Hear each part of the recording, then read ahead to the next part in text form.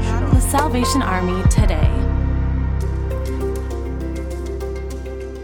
In a heartwarming ceremony, the Salvation Army of Gainesville, Georgia reopened its shelter doors after a 3-month renovation, marking a significant milestone in the community's journey of compassion and support. The Gainesville Shelter, a haven for those in need that can house more than 50 people, is one of only a few shelters in the Gainesville-Hall County area. The thoughtful renovations and upgrades have transformed it into an even more welcoming space for those facing homelessness and adversity. The shelter is a hub for comprehensive support services as it provides counseling, job placement assistance, and educational programs, empowering individuals on their journey to self-sufficiency. If you or a loved one is in need, visit salvationarmyusa.org to find a shelter near you or offer your support.